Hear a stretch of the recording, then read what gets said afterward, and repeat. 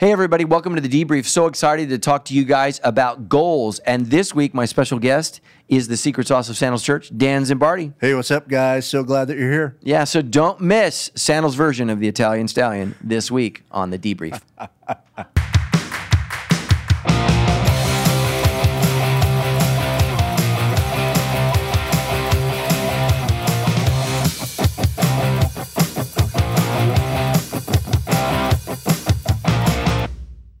So this is Dan Zimbardi. Tell us something about yourself.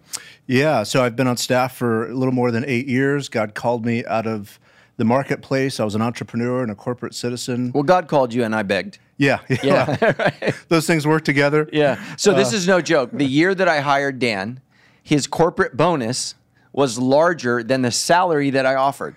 Yeah. I've never felt so small when I slide an offer. And by the way, it was the biggest offer we'd ever made as a church. That's true. And I was like, please, please. And so Dan took that, and super glad. And let me say this though.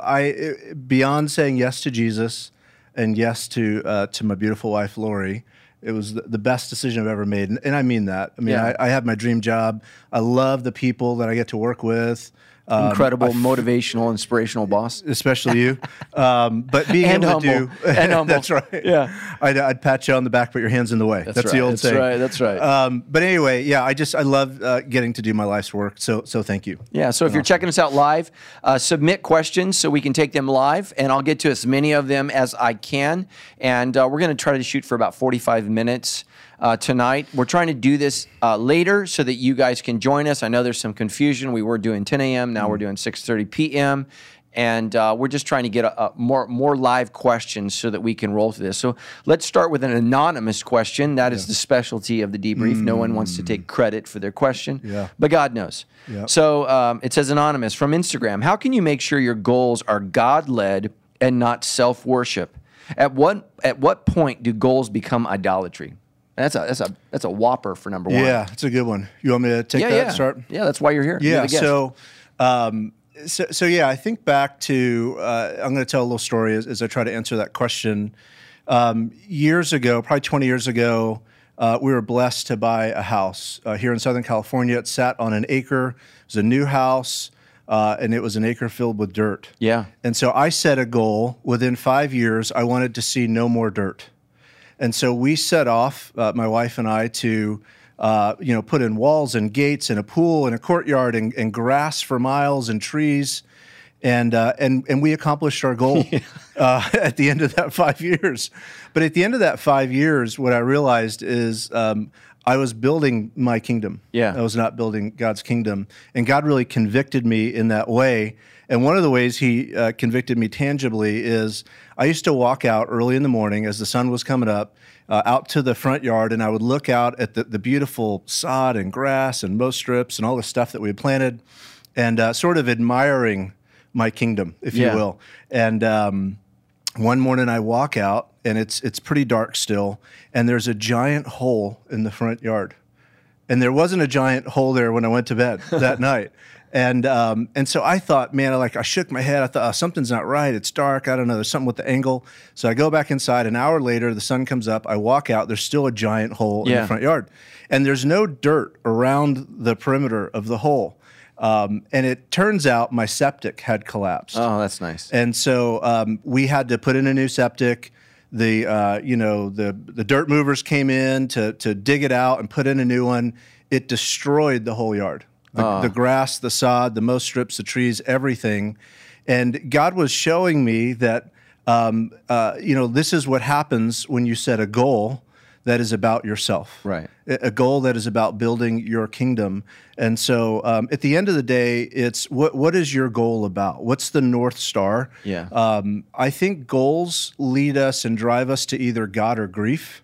Mm-hmm. That's an example where the goal of completing the yard in 5 years led us to a lot of grief. Yeah. And, if you have a goal that is about the Lord, it's about building His kingdom, I think you're going to avoid, oftentimes a lot of grief. And so really it's what is the North Star of your goal? And that's going to help you determine if it's a godly goal or if it's your own goal that really just becomes an idol. Yeah. And so for those of you who are not navigational in terms of the oceans. The North Star, right, guided people for hundreds of years before we had compasses and iPhones. And some of you don't even know how to find anything except for your phone. So what it did is it allowed you to find out where you were based upon where it was. What I would say this is make it your goal to enjoy things but serve God. And I think a lot of people end up serving things and occasionally enjoying God. So I'm going to go on Christmas, Easter, and I try to hold on to things very, very lightly and to hold on to God very, very tightly, because septic tank things can happen, property can burn down, there's earthquakes, there's COVID, right? All of these things can happen, and the sense of permanence and investment evaporates very quickly, like our stock market, right? But God doesn't do that. So let me take this live question here. How do I keep my family and friends motivated to follow Christ with all that's going on? We're going to talk this week, and what I would say, I'm going to give this to Dan, but what I would say is be inspirational. And so what I try to do is, I'm not a person and Dan is not a person. Neither of us needs motivation. We don't need somebody to pep us up, get us going. We're naturally motivated people. And so what I try to do is motivate others to do things. A lot of people during COVID have gained weight. I said early on, I told my wife, I said, I want to be in the best shape of my life when we get out of this. I didn't have a lot to do, so I'm going to work out and exercise, and I've been doing that for 8 weeks. I'm just a person who naturally sets goals. And here's the thing is, you got to be careful that you're not arrogant, because that turns people off to goal setting, and you got to make sure that you don't make people feel small. So try to be inspirational and invite people into what I call doable change. Man, if you're 400 pounds, a marathon is probably not the first goal, but a 5K could be a goal. I mean, that's something that I think is a realistic goal. So you have a pair of knees when you're left over, and you can do that. And so try to motivate people. So what I would say is look at yourself, and just again, last week's message or last week's debrief was ask some people, do I motivate you? And I would say this, Dan, you and I have this talk a lot with our leaders. We have strong leaders. We have great leaders at our church. But one of the thresholds for a truly great leader is the ability to motivate and inspire. And I think that's a challenge. It's hard to do because it's, on the regular. I think I thought a paycheck was motivation. We found out that is not motivation. You got to motivate people, and you got to encourage them to do that. So what would you say to that? Yeah, I would say, especially as it relates to your family and friends, I would start with this: leaders set the pace. Yeah, leaders set the pace. And so if you're looking at your family and you're looking at your friends and they're not following the Lord the way that you hope and aspire for them to follow the Lord, you probably need to look at yourself. And I'm not trying to blame whoever asked that question. Right. I think it's a great question. But leaders set the pace. And so it may be that you're not at the level of leadership that you should be or you could be. And so just it's about modeling and being an example. I want my kids to wake up every day and walk outside and see me reading my Bible. I'm trying to set the pace for them. Now, I tell them to read the Bible, and I tell them Bible stories, and I share the gospel. I mean, I do all these things with them, but most importantly, I'm trying to set the pace for them. I'm trying to set the example. So that would be my encouragement to folks about how to lead your family and keep them inspired to follow Christ. I would say the other thing I would add to your question is people are inspired by vision.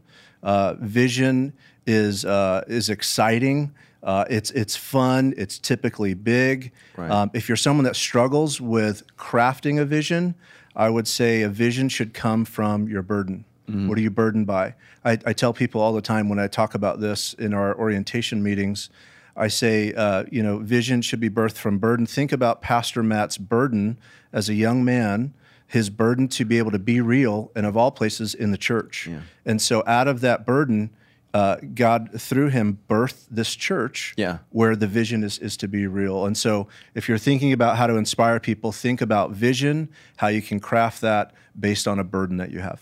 And I would say this, nagging is not inspiring. No. And critiquing is not inspiring.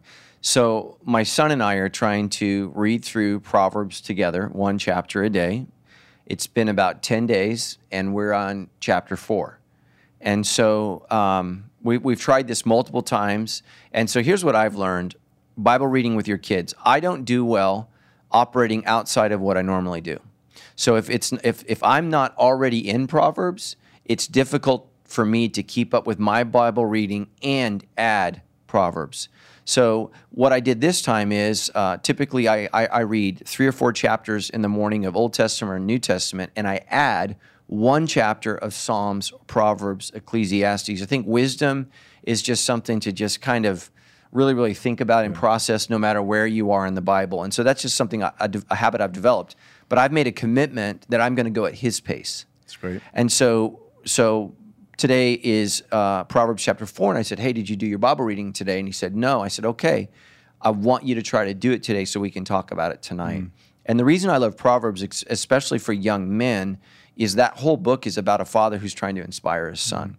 And so that's what I would do is with your kids, when you're trying to do something that's not natural, that's going to be really, really difficult. And so I would try to incorporate Bible reading into just your life. And so the Shema, to hear, O Israel, which is the most famous verse for the Jewish person, talks about writing the scripture on your head and on your heart and on your arm, reading it to your kids all day long before you get up and after you go to bed. So Jewish people have interpreted that literally, and they tie it on their foreheads and they tie it on their arms.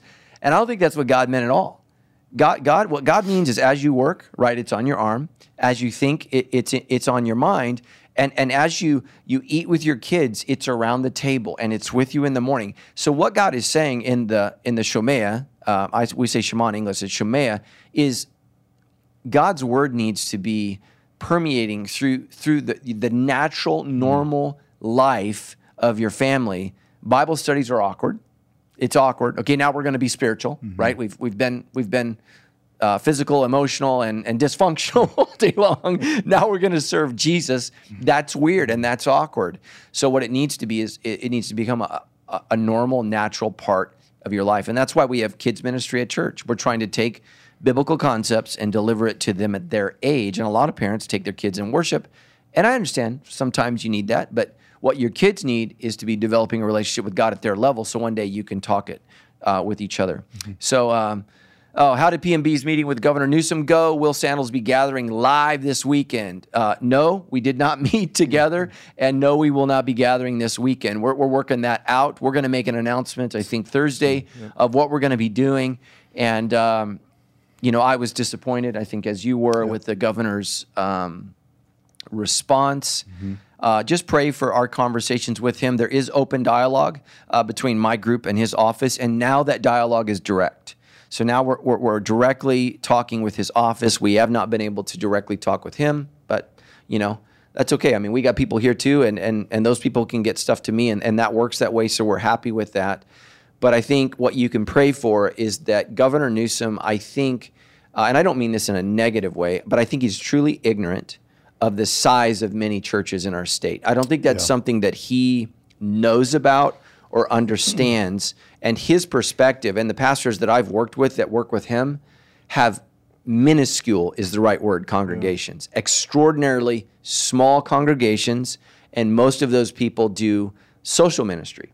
So they're not really into soul winning, discipling, reading God's word. They're into noble things, feeding the homeless, caring for people. They do social work under the umbrella of Christ. And so those are very, very small entities that have a lot of dependency on government money. Sandals is not dependent on government money because we do what we believe we're called to do, which is the work of the church, which occasionally, right, we feed people, we clothe people, we help people, but we're more concerned with your soul than we are simply with physical needs. So just continue to pray for that. And I'm going to be outlining a vision statement for how we're moving forward this week. And so what I'm going to give you is 4 or 5 values that I'm using to move us forward. And so I'll be releasing that. We'll film it on Thursday. It'll probably come out Thursday afternoon, Friday morning, but we will not be meeting together this weekend.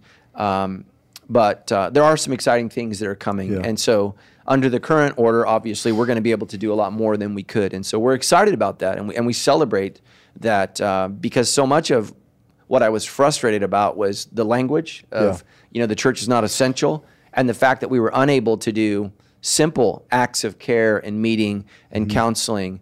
And, the initial response was that I was wrong, that suicides are not going up. Northern California announced this week that there were more deaths by suicide than there were from COVID. So now that's an official fact. So what I said 4 weeks ago, the government is catching up to. So keep praying for that, because we don't want to see people taking their life. We don't want to see people ending it because they're frustrated, depressed, isolated, or alone. We want to be there for those people. Can I add on real quick? To our church, I just want to say this is a very complex issue. Yeah. It's not a simple issue. And a lot of people feel very strongly on the either side of the issue, right? Stay closed or stay open. And what I would say to our church is your perspective is largely based on your circumstances, meaning our oldest daughter is a nurse in San Diego. She's treating COVID patients. Her perspective is based on the circumstances of seeing people die of the virus. Right. And her perspective is everyone stay home. Now, there's a lot of people that have started businesses, that own businesses, that have been successful. They've created a great way for jobs and to serve the community for 10 years, 20 years, 30 years, and now their business is failing. So that's their circumstances. And so their perspective is based on that. They want the economy and the church, everything to be open. Yeah. So I would just say everyone who has a very hard line and perspective on this, understand that your perspective is based on your circumstances, and just be open and respectful to the complexities of the issue that we're faced with. Yeah, and so, and like Dan said, we have consulted with doctors who are treating COVID patients because we didn't want to just make this as a pastoral decision. And so we'll let you know that, and just everybody chill out and try to serve God by controlling your temper and watching your words and what you say, because many of you are sinning against God in the name of God, and you're really violating, His worship because of your understanding of your freedoms. And so be really, really careful what you do. All right. So I'm new to Christianity, but I feel as though I'm a Christian who has been sitting on the fence, watching, and has never taken that leap into my faith. I read my Bible. I read a devotional. Well, you do more than most people. I pray, but I still feel as though I have not made a true connection with God in my faith. My goal is to wholeheartedly dive into my faith and my relationship with God, but I just don't know how to exactly do this. And I guess, what steps should I take to do that? Dan, lead us to the promised land.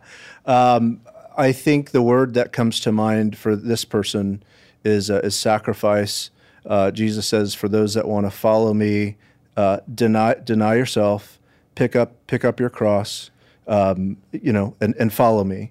And so deny yourself. This first idea is about sacrifice. It's sacrificing the things that you want, your heart's desire, your flesh.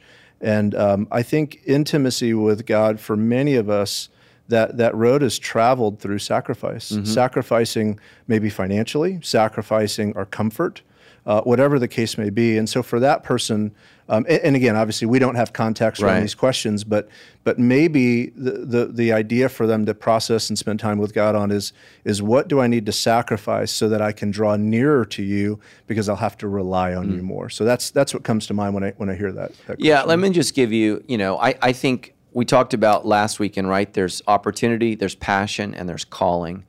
And a lot of people want to be passionate about God, and so they look for a place where they can use their passions to serve the Lord. Some people look for opportunities. And what I would really encourage you to do is really to work out of that category called calling. And let me just give this to you. So I was on the phone with a pastor in LA last week, and I said, hey, here's some areas where Sandals needs help. So the church has gone largely video. It's gone largely digital, and we need help from our LA brothers and sisters in Christ. And I said, here's some job openings that we might be thinking about. Absolutely no problem. He says, I got tons of people. Well, he talked to tons of people. Guess how many of them were willing to consider Riverside? Zero. Because opportunity has to align with passion, because they don't have a calling. Yeah. Tammy and I lived in Huntington Beach, right? And we had an opportunity to serve God. We could have gone anywhere. We had a passion to serve God, and we wanted to serve Him anywhere. And so we had a calling to Riverside. And that's the quickest way. When people tell me, yeah, let me know when there's Sandals Church Hawaii, I don't want to let you know. Yeah. Unless, of course, you live in Hawaii, which some people do. But Jesus is not calling, you to leave Blythe, California to go to Hawaii. He's calling you to surrender where you are in Blythe, California, and say, God, here's my yes. You give me the arrow. And that's what a lot of people want to do, is they want to give God all the control as long as He listens to them wanting to stay in control. And that just doesn't work. So I would just encourage you, keep pressing in and just invite God into your heart. Invite God into what's going on in your life. And just know that this is a journey, and it's taken me 24 years as your pastor to figure this out. I've become very suspicious of God's call when it's aligns with my passions. Sure. I always get a little wobbly when I'm super excited about something that's God's call, because I know I'm a fairly passionate person. Yeah. All right. I have faith, but right now it feels like a failure. I want to be where God wants me to be, but getting resistance along the way. How do I continue to push past the disappointment? Well, I'm thinking about Paul, the disappointment that he faced, being thrown in jail, being beaten. He's such a great testimony and story for us as we're going through disappointment. Actually, I do a talk on managing disappointment, and one of the points in there is to take the long view in your life in the midst of disappointment. When you're facing something that's really hard and really, really difficult, step back as far as you can and try to imagine your life at the beginning and at the end. It's a long view, it's a story, and this disappointment is just a dot in the middle of that. And it helps you to give and gain perspective. And that's often what we need when we're dealing with disappointment, is we need some perspective. And so I would say take the long view would be my first thought. And then 2, spend some time reading what Paul's writing. He's so inspirational as it relates to working through disappointment. Yeah. Man, I just totally forced that sneeze down. I was going to spread COVID all over the place. Okay. The thing that spoke to me was letting go of the past, but how do you do that? How does God want us to let go of our past hurts and the people that have wronged us? How do we do it? Yeah. You want to go or I'll go? I got a quick story. Yeah, go. I grew up with a dad who was largely absent. He made a lot of bad decisions, choices. I've shared a lot of this with you. And so life was hard, and I think in a lot of ways is still hard because my dad wasn't there and wasn't present. And some of his choices led to a lot of pain, for our family. Several years ago, I think God gave me one of the greatest gifts of my life, and it was this phrase He gave me. It was actually a question. It was, what if He did the best He could? Yeah. And that question that God gave me really allowed me to release him, to forgive him. What if he did the best he could based on how he was raised, based on how he was loved or not loved, how he was cared for or not cared for, based on whatever mental health issues or addictions that he had, et cetera? What if he did the best he could? And that just really allowed me to be freed from the burden of anger and bitterness, and allowed me to love him in the final days of his life. And I know that's not for everybody. That might be for one person that's listening who's got an issue with a parent or a sibling or someone that's close to them that really hurt them. Yeah. But it's to change your thinking. Instead of judging them and being angry, it's a shift and just really pondering that. What if they did the best they could? Yeah, Hillary TJ, she had a similar question, and her story is really a lot like yours. Her dad remarried at 14, left her mom, moved out of state. And she says, I've been working for years on not letting his actions hold me back, identifying triggers to help relationships. She says the one thing I'm supposed to do that bothers her the most is that we're supposed to honor our father and mother. How do you honor someone who dishonored his wife and his children? She said, your sermon last week really spoke to me. I want to elevate myself out of having the past constantly in the back of my mind. So how did you do that? Because what your dad did was wrong. Sure. Yeah. I think someone shared this with me not too long ago, but, becoming more like Jesus is often a journey of healing. We think about this idea of sanctification as being more virtuous, more loving, caring, et cetera. But becoming more like Jesus is also going on a journey of healing. We all have things to heal from. And so I would start with the place for that gal to say, be committed and be real about the fact that you need to heal, and start there. And then, and I think that's where the journey of healing begins, when you're real about it, when you start to talk about it, you start to share your story with friends, with counselors, with your pastor, et cetera. There's not a prescription for healing. I don't think anyone can prescribe this pill or this book or whatever, but it starts with self-awareness and a commitment. For the hardest things that we all deal with, man, that's a journey to heal through those things. It's not days, it's typically years. But so often I think we're not committed to the healing journey. And what I would say to that gal is be committed to it. And that may mean medication. It might mean a counselor. It might mean just telling your story over and over again. But it's the pursuit of healing is where I would encourage her to start. Yeah, absolutely. I think part of honoring family members that have done wrong is honoring the position. And the way you do that is by committing to make yourself better than that in the future. And here's one of the things I see a lot of parents do, particularly women who are left. Oftentimes their pain leaks out on their kids, and so they transfer it. And so they need the kid to experience the pain and the hurt, to identify with them, to go against the dad. And so if you're a woman who's been left, you have to be careful, not that you ignore your pain, but that you shield it from transferring it upon your kid. Because what happens is then your daughter, particularly, or your son doesn't trust men, doesn't value men. Like if you have a son and you say things like all men are cheaters or all men are terrible, well, he's not going to want to become a man. He stays a boy. If you have a daughter, then they don't trust men. They're always doubting men, and then they create that in a relationship where that wound didn't even happen. And so if we don't deal with our past, it robs us of our future, or it destroys our future. And so I see women who get remarried to a very, very faithful, loving person, but they're blaming him for what, idiot number one did. And so we have to be really, really careful and just know that if we don't move through those past hurts, Jesus can't take us to our future peace. And so we have to really, really work through that. And, every family's different. My mom and dad's parents, they're called the greatest generation who ever lived. Well, they were stuffers and ignorers. So think about it. They fought World War II. My grandmother was in high school. She'd never heard of Japan. Japan bombs Pearl Harbor. And the next thing you know, she's got brothers going off to war. Her dad dies in the field. She's shipped off to California. Her husband that she met, is listed as dead for 3 months. His parents are told that he's dead, comes back. He's not dead, but he was severely wounded.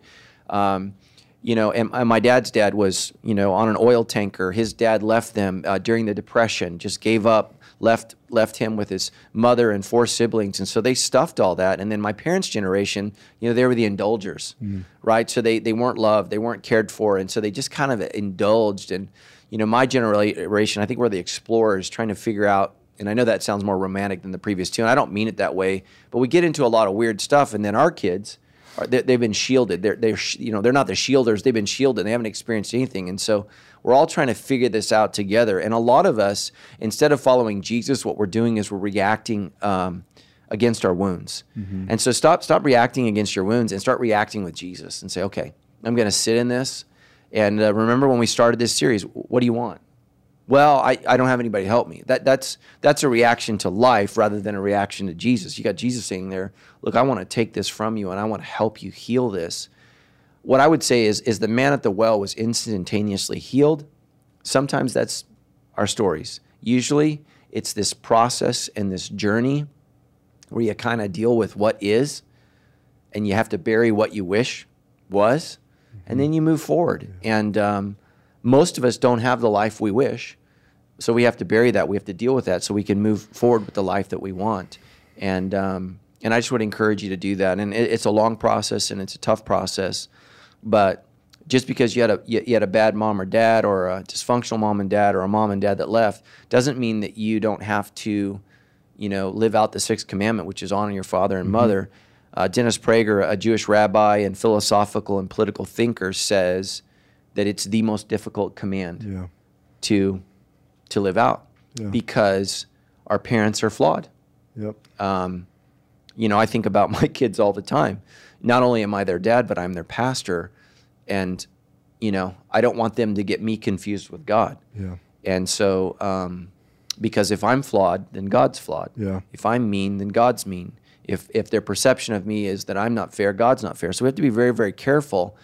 And I think that if you can't ever come to the place where you can honor your mom and dad, and however that looks, you're going to struggle honoring God. So. Yeah, and I would just add to that one of the phrases we use at Sandals is that God blesses houses of honor. And a lot of that starts with how we treat and think about mom and dad.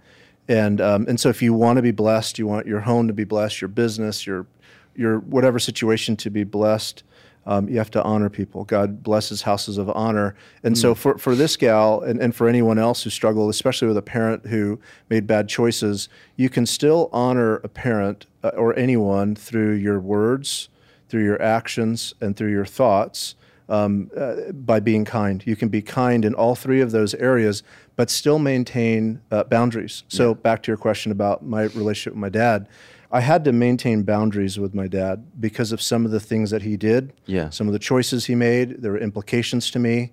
And so even though he caused a lot of hurt, I knew God was calling me to honor him. And so I was still kind to him with words. I was still kind in my thoughts, and I was still kind in my actions while maintaining boundaries. And so for some people, it may be where mom and dad is either dangerous or toxic, and you need very strong boundaries. But you can do that and still be kind. And so I think sometimes we think those are two completely different things that, if I'm going to have boundaries, I have to be really strong and firm, and not necessarily. You can still be kind. Yeah, and I'll just, I have a person in my life that, God's called me to honor, and I really struggle with that. And the word that I try to use is just unpleasant, that they're very unpleasant. And I think that's because you don't want to lie to your kids and pretend that things aren't the way that they are, but you also don't want to defame, degrade, and just because somebody is something doesn't mean you have the permission to call them something profane. And that's what when Jesus says, and I know you're probably not where you want to be in terms of your Bible reading, and that's why I would encourage you. Wisdom comes from reading the Bible over time. That's where it comes from. But Jesus says, if anyone calls his brother Raka, he is in danger of the fires of hell. And so one of the things that, you don't know what Raka means, and nobody knows exactly how to translate it, but it's a profane term. It's something harsh, nasty, probably something flippantly that you've been called, or maybe something you've called somebody else. But what it means is to degrade people. And so, Jesus has interactions with Herod, right? King Herod, who's not a good person. He calls him a fox.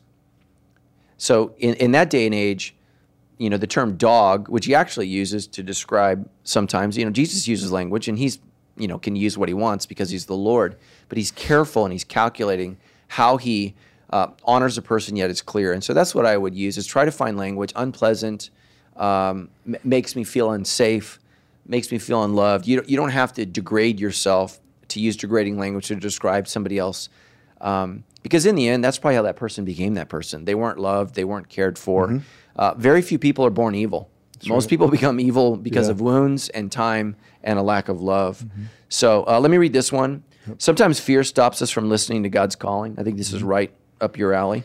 Fear also creates doubt about his calling. Is it really from God, or am I imagining it? How do you get past the fears and to be brave and just go for it? And so let me set this up. So Dan waffled, right? You had like a week there where it was like, I'm not sure, because it was a big decision to go from really, your financial future was laid out, like you were well established in your career, and this was, how did you figure that out? Yeah. Well, I think as it relates to the job, what you're referring to, what it boiled down to was I felt called. Right. Back to where you started earlier. I felt called, and I didn't want to deny that calling. I didn't want to say no to God because I feared God. I feared God more than I feared the uncertainty of our financial situation. At that time, our oldest was heading off to college.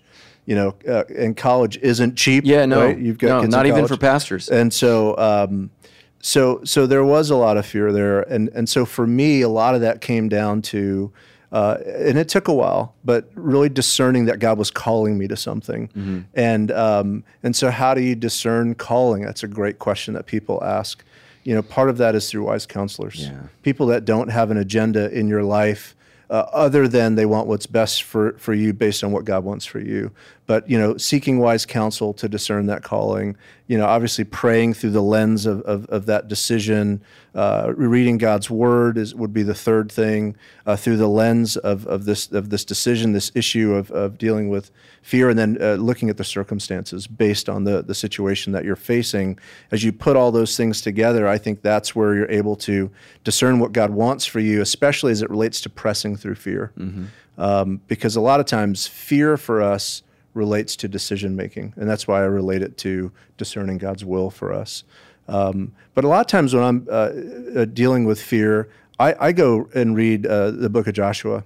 And the opening of Joshua, God tells Joshua, who I believe was a courageous man, to be courageous 3 times right in the beginning. And so I read that, and then I ask God to help me to be courageous and work through that fear, because that's what we need when we're fearful. We need courage from the Lord to work through that. Yeah, I would say I agree totally with Dan. You need a community group of people that you trust, people that you know, and people who have demonstrated faithfulness to God and who have demonstrated a word from God. That's why a lot of you guys, you feel like community group is optional. You cannot trust yourself to hear from God on your own in a sermon. You just cannot do that. So when you read scriptures, that's a reason why people have the gift of prophecy. That's the reason why people have the gift of tongues. It's the reason why somebody else has the gift of interpretation. When you look at the early church, there's a clear mistrust of the individual in hearing from God on their own. And this is why we get all this wackadoodle stuff that people do, because they align what they think God said with their passions. And so that's what I would really press on. When I surrendered to ministry, it is not something that I wanted to do. It was not something that I was passionate about. It was something that I was afraid I was not gifted at. And so, as I began to talk and share with people, even Tammy, when I was a total sinner and we're dating, right? I told her, I think I'm supposed to be a pastor. Like, she should have said, no, you're ridiculous. But she said, yeah, I can see that. No, nobody along the way went, nope, that's not for you. Person after person after person spoke that over me, and it was community. And I didn't have the community that we have now. I'm in community group, and I pray through things, and I offer things up with Dan, some other key individuals in our church, and just people in my life that I know and trust and hear God. Now, in the end, you're accountable for your decision. So don't be like, Lord, my community group said. You're accountable for your decision. But what I would do is I would say, I want to put this out there. I want people to pray about it and people to weigh in. And, we have a mutual friend, and he came to us and he said, I'm feeling called of God to leave Sandals Church and go somewhere else. He said, and he asked me, he said, I want you to pray about it. So I did. Mm-hmm. And the Lord told me, tell him to go. And I came back to him. Remember, I said, Tony, God said go. And he goes, I didn't think God would say that. And you're laughing because, and it's like, that's what the Lord said. You asked me. Yeah. And think about this. This was a tither, a leader in our church, a friend. And he asked me to pray about it and see what God's will was. And I said, man, you need to go and do this. This is your opportunity. This is what you want. And I advised him to follow God, which ultimately negatively impacted me. That's how you know it's God. So these are some great questions. Can you still feel hurt and still forgive? So there's some tension here. Christians and Jews have a very, very different understanding of forgiveness. Most Christians think that we just have to forgive everybody in order to move on. I think there's some tension here. I think forgiveness, biblically, like how does God forgive you, Dan? So did God just in heaven arbitrarily decide to forgive you, or does he require something? He requires something. Yeah, it's called repentance and faith. And so God forgives the sinner that repents of their sin and comes to him in faith. And so I would say, you are biblically mandated to forgive people who are repentant and come to you in good faith. They're not manipulative. They're not trying to move past this. They're not trying to use you. They're not trying to get back in, to your good graces again so they can hurt you or wound you. I think those people you are mandated to forgive. Here's what I would encourage you. If you can't get there, here's how I think you could start. I would say, God, I can't forgive this person. I can't do it. I'm going to hand this over to you, Lord, and I'm going to trust, God, that you're going to make it right. So I need you to take this emotion, I need you to take this hurt, and I need you to help me heal from this wound. But I don't think you need to go and reconcile with a person. Like, what do you do if somebody, abused you or molested you? Mm-hmm. How on earth do you reconcile that relationship? You have to disconnect from that person and say, okay, God, so God is the mediator, so he is able to reconcile us. So we can go to God and say, God, here's what I think you need to do is I need to get past this hurt So it's not holding me in a place that I don't want to be. I need to get to a place where I can trust people, make friends, move on in my life, and I'm not imprisoned by this wound that's holding me back. That's what you need to move towards. If you can get to the place where you can forgive them, I think that's a healthy place. I think that would be a goal. I don't agree that it's something that's mandated. And so I think people that push you to forgive everyone, here's what I would say is, they haven't been hurt. Yeah. They have not been wounded, and they have not walked in some things that are extraordinarily painful. But if it's demonic, and so here's the thing, and so you may not be ready to forgive, and that's between you and God. Here's what's not okay: anger, resentment, bitterness, deceitfulness, slander. Those things are not acceptable. So those things need to come out. So God, help me deal with this anger. God, help me get rid of this bitterness. Those are commands. That's between you and God. You've got to get rid of the poison and the venom. You may not be ready to forgive the snake that bit you, but God can take the poison from your body. And that's what you want to get rid of. So God, this wound, it's poisoning me, and it's ruining me, and it's wrecking how I see people and how I see you, God. And I need you to extract this poison from me, and I'm going to hand this over to you. And I'm going to trust, God, that you're going to do the right thing, and you're going to make it right. But I just think a lot of counseling, I think these are well-meaning people. So Jesus on the cross, Father, forgive them, for they know not what they do. Man, if you can get there, praise God. Hallelujah. You are like Jesus. For most of us, we got to deal with the bitterness. We got to deal with the anger. We got to deal with the mistrust. We got to deal with how we treat everybody else and how we look at ourselves because of what's happened to us. If God does the work of forgiveness, and I really think there's also a difference between forgiveness where it's just like, yeah, right, we were young, that was stupid. I've moved on. Man, that's great. Reconciliation, that absolutely has to have them coming to you and saying, I was wrong. Yeah. I was wrong. So those people that crucified Jesus, he forgave them. Father, forgive them, for they know not what they do. They are not reconciled to God. They are not. They are going to be held accountable for what they did to Jesus unless they repent, unless they're made right, unless they're reconciled to God through Jesus Christ.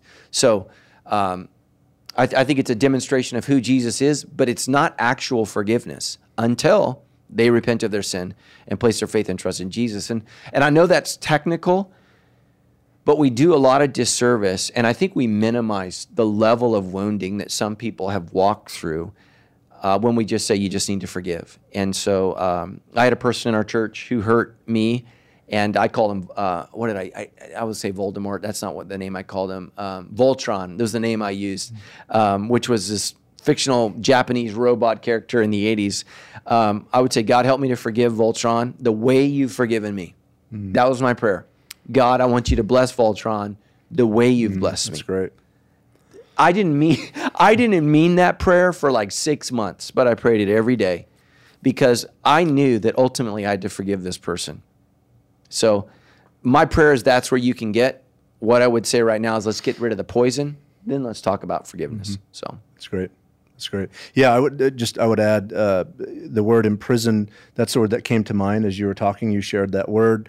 And I think a lack of forgiveness can be like self-imprisonment. Yeah. Someone who's unwilling to forgive, especially over time when someone's repenting, it's like them walking into a jail cell that they control and they have the key. They shut the door and they're imprisoned by this anger and this hatred and this bitterness. And honestly, that can change the course of your life in a negative way. And that's all due to a lack of forgiveness. And so I think this is key. I think some people's life is miserable for a long stretch of time because they're unwilling to forgive people. Yeah. And so if that is anyone listening now, I would say, man, you got to really work through this healing and this forgiveness so you can get out of prison and you can be free. Yeah. As God wants you to be. And ultimately, here's the thing: you are mandated to forgive people who come to you and ask for forgiveness. That's not an option. So I left that out. Paul writes to the church, and he says, forgive one another of their faults. You need to distinguish between faults, like people's personalities, the things that they overlook. Like you cannot store those things up, and actual wounds like abuse, adultery, cheating, just crimes committed against you. And you need to make sure that you understand the difference between that. If you're married to someone, they're going to offend you. You need to forgive their faults. You need to be quick to forgive, because living together is something very different from living with an abuser or living with someone who's committed a crime against you. And we need to make sure that we understand that there's a difference in wounding, and we just have to deal with that. All right, Dan, look at this one. How do I accept God's grace, love, and kindness into my heart? Okay, let's stop there. That's 2 questions. I was cheating. There's 2 questions. Let's go there. How do I accept God's grace and love and kindness into my heart? How do I accept it? Man, that's a great question. I think spend some time dwelling on the cross. Yeah. I've been talking to people through the quarantine. I'm trying to dwell on positive things, because my mind goes to dwell on negative things and the sky is falling. And so I'm using this word dwell for this person, for them to think about and really spend time. When I say dwell, I mean spend 20 minutes, 30 minutes, 45 minutes, an extended period of time studying and learning about what Jesus did on the cross, about the sacrifice that God made to give up his son for you, to really try to understand how special you are. God made only one of us. There's only going to be one of us. There only is one of us. There's only going to be one. There's just one. We're special. We're unique.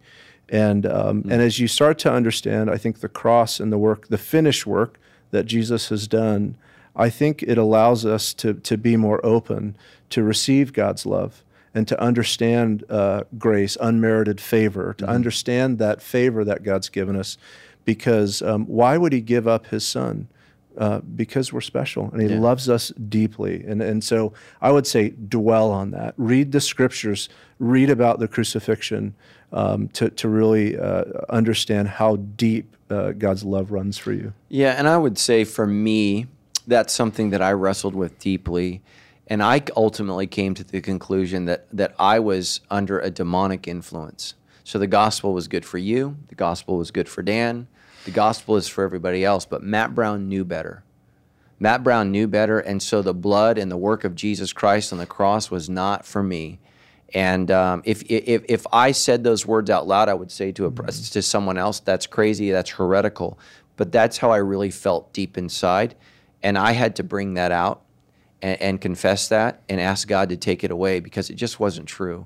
The last words of Jesus on the cross are, "It is finished." And so for me to not accept that, or to believe I can't accept that, is really not about me, it's about Jesus. And it's saying he couldn't save me. Yeah. So I would really go there. The next question, how to be at peace with outcomes? Well, what else are you going to do? I mean, we can't control much. That's what we've learned. And I think peace is something that we work at. It's why Paul says, as far as it depends upon you, be at peace with all people. So peace is something we have to work for. It's not something I do well all the time. I told Tammy I did the one interview with all the news media, and I'm critical of Trump, how he responds to media, and I just put my head down. I told Tammy, I was just like Trump today. I lost my cool because it didn't go the way I wanted. You didn't like the outcome, sure. Yeah, I didn't like the outcome. I didn't like how I was being treated. So, yeah. All right. Where do we Christians draw the line when we know another believer is toxic, mentally ill, or is not a safe person to have around? What you do is I think you get in community group and you have somebody to make sure that that's not just a personality conflict, that's not just, I wouldn't make that decision on your own, but I would bring somebody into that. And then if there's a group of healthy Christians who've exhibited solid leadership, who've exhibited that they hear from God, that they follow God, that they're not, that they don't follow the path of sinners, right? Because most people are going to tell you what you want to hear. You just got to know most people are chickens. Most people are chickens, and they're not going to disagree with you, and they're going to tell you, yeah. So you got to have that person in your life that says, I think, you need to press into this. And then if you and I were friends, and I knew this person, and I said, yep. I said, you know what, that person is toxic. They're mentally ill. They're not safe. then I would say you need to set up boundaries and you need to not be around them. Now, obviously, you don't always have time. You know, if this is a violent person, you know, somebody direct messaged me during COVID and said, I want to move out of my house. And I said, what's going on? You know, what's going on? Is he abusive? Is he physically threatening you? Are you in danger? If those things are true, you know, get out. If not, I would hunker down in place. Yeah. This sucks for, you know, all of us. Yep. And let's try to, you know, figure this out when it's easier to find some place to get at. But a lot of times, you know, we can say someone else is toxic and we're flippant about that. And we may be toxic together. Yeah. We might be doing this together. And I think it's easy to say this person is this or that person is that. And it's easy to pretend it's someone else or everyone else. And it's harder to say, okay, what am I doing to contribute to this? So I'll be praying for you. And here's my hope is that it's not a mentally ill, toxic, or unsafe person, because my hope is that you can make a change. Obviously, those things create bigger issues. So here's my challenge to you guys. I would have liked some more questions on goals. So I think that it's important to make goals and to set goals, and it's important to work through that. And of course, somebody just sent one in. This is going to be our last question. I have big goals that my friends and family don't believe in. How do I get my family to believe in me? Here's what I would do. I would get some new friends at church, and I would get some friends that are honest and real with you based upon your giftedness, based upon your effort. You know, I think a lot of people want to be Elon Musk, and here's my question. So when you're 18 years old, are you working 100 hours a week? That's what Elon Musk was doing. Yeah. When you're 12 years old, Steve Jobs. When Steve Jobs was 12 years old, he was emailing the head of Hewlett-Packard to say, can I have some extra computer parts? These are the people that change the world. So you have to have effort that aligns with dreams. So a lot of people in ministry, they're big talkers. Big goals, huge goals, right? They don't put in the effort. They don't put in the time. They don't work hard. And I see this all the time. God tends to bless effort. He tends to bless effort. When you look at the Apostle Paul, the dude worked hard. So here's what I would say. You might have big goals. You know, what kid doesn't want to be a millionaire? What kid doesn't want to be famous? What kid doesn't want to be something big, right? You know, what I would say is ask your family, is it my effort that does, you know, what is the reason? What is the reason, you know, I don't have this or whatever it takes. And here's what I would say, you know, sometimes people are wrong. Like I didn't know this, but somebody told me that Lauren Daigle was not picked for American Idol. So I was just like, wow, they missed that one. Yep. You know, that's a miss. So even experts get it wrong. And in the end, you know, I would say most people did not believe in me. Most people did not believe in me. But I have to be honest. I had a track record that I think created some substantial doubt. So I was a big talker. I was a big, you know, like, yeah, I'm going to do this and yeah, I'm going to do that. And I talked big, but I lived small. So what you have to do is you have to back up your voice with what you're going to do, and you have to actually start doing it.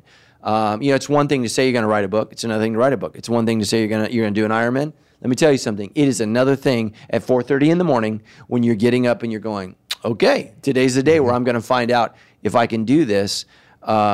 You know, you came and watched me speak at Saddleback Church, which was, you know, like if you're a little leaguer, you want to play in the majors. Yeah. If you're a pastor, you want to speak at Saddleback. Well, I always thought, you know, yeah, I can handle it. I had diarrhea for 5 days before I preached at Saddleback Church. 5 days. Went to the doctor. What's that stuff you take when you get diarrhea? What's it called? Imodium? Imodium, yeah. Imodium AD. I had so much Imodium AD in my system, I should have been farting ash. But, right? And here's why. Here's why I was so nervous. Because I had talked a big talk. Sure.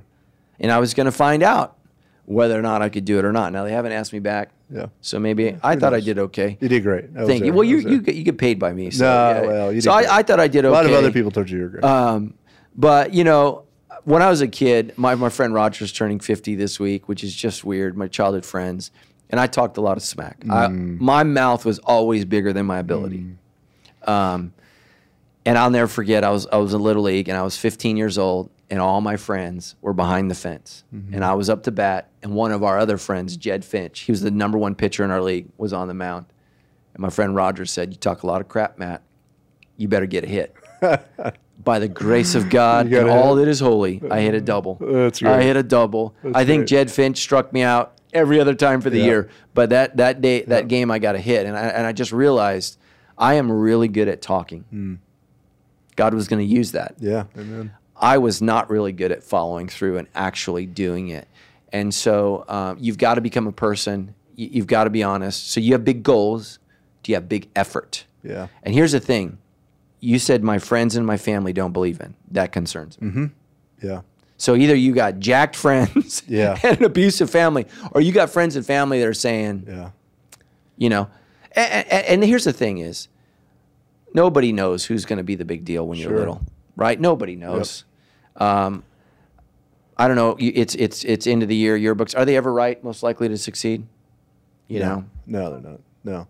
I would, so to add on to that, just for a few minutes, I would say ask your friends and family why they don't believe in you. Yeah. That's what I would say. And don't like lose your mind when they give you an answer. I mean, obviously there's some people maybe in your friends that you don't want to ask, but the reality is, especially if you're younger, you may not be faithful in the little things. Yeah. And I'll translate that. Are you a person of your word?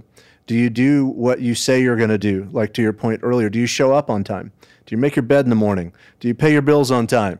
You know, are you that person, or are you the opposite? Because if you're the opposite of that, I would say you should expect people to not believe in you and your goals. And so be faithful in the little things, and maybe that's what you need to work on in this season as you head towards realizing these big goals that you have. Yeah, and I would just say this, Monday was Memorial Day. Everybody had it off, right? I had school, 8:30 in the morning on Memorial Day, because I have a goal. I want to learn Hebrew. That's my goal. In Israel, it's not Memorial Day. Yeah. So you got to decide, are you willing to work on your days off? If you're not, you will never be great. Yeah. You will never be great. Listen to me. Rich people, famous people, unless your family is wealthy and powerful. Okay, those people, right? That wasn't me and you. Unless your mom and dad are wealthy or powerful, you're going to have to work for everything you get. That's just the way that it is. And you may work really hard, and it might not happen. But I don't think God is going to hold us accountable for our success. He's going to hold us accountable for our effort. And so what I do is, to everybody out there who feels like you're supposed to do something special with your life, I would say routine is your best friend. People that know me the most would say, Matt is routine to a fault. I do the same thing on a regular basis, and I do what I think I can do well, and I try not to deviate from that. Like I just try to stay in my lane, because you can't be great at everything.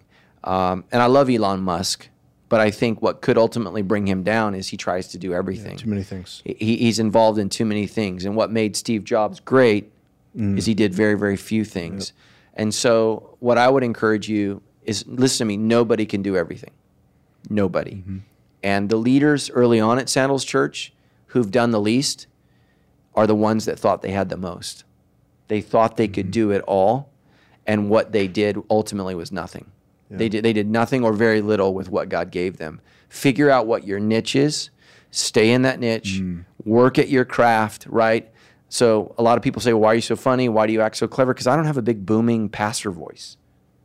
Well, why don't you lead the church in worship? I can't sing. So I stay in my lane. I'm clever. I try to craft my message, and I use my gifts, and I use my talents, and I don't try to be anybody else. I try to be myself, and I work with what I've got, right? Because that's all we can do. Yep. I don't have what some people have, but I have more than what a lot of people have. And so I just try to work my craft. And so let me challenge you. Man, if you have big goals, you have to bring forth big effort. And, I'm going to close with this. We just finished Last Dance. Did you watch it? 6 episodes. So 6 episodes, you know how it ends, right? They break up. So that's not a newsflash. That's the whole point of it. People give Michael Jordan a lot of grief, but I don't think we give him enough credit for the effort that he put into being the best he could be. So he wasn't a therapist. He wasn't a warm, fuzzy guy. He was a warrior on a basketball court, and that's the guy that I can honor. I'm not going to honor him as a dad, a parent, a husband, right, a friend, but I can honor the effort that he put forth when he stepped on the basketball court. Sorry, LeBron James, he's the greatest player who's ever lived. He got every ounce out of that body that he possibly could, and you didn't want to face him. And so that's what I want to do with this body God's given me. I want to give God everything I possibly can out of this, and the older you get, the less your body works, and the more you have to use your mind. So exercise your mind on a regular basis so that you can stay sharp. And anyways, I love you guys. Thank you so much for your questions. We will see you next week.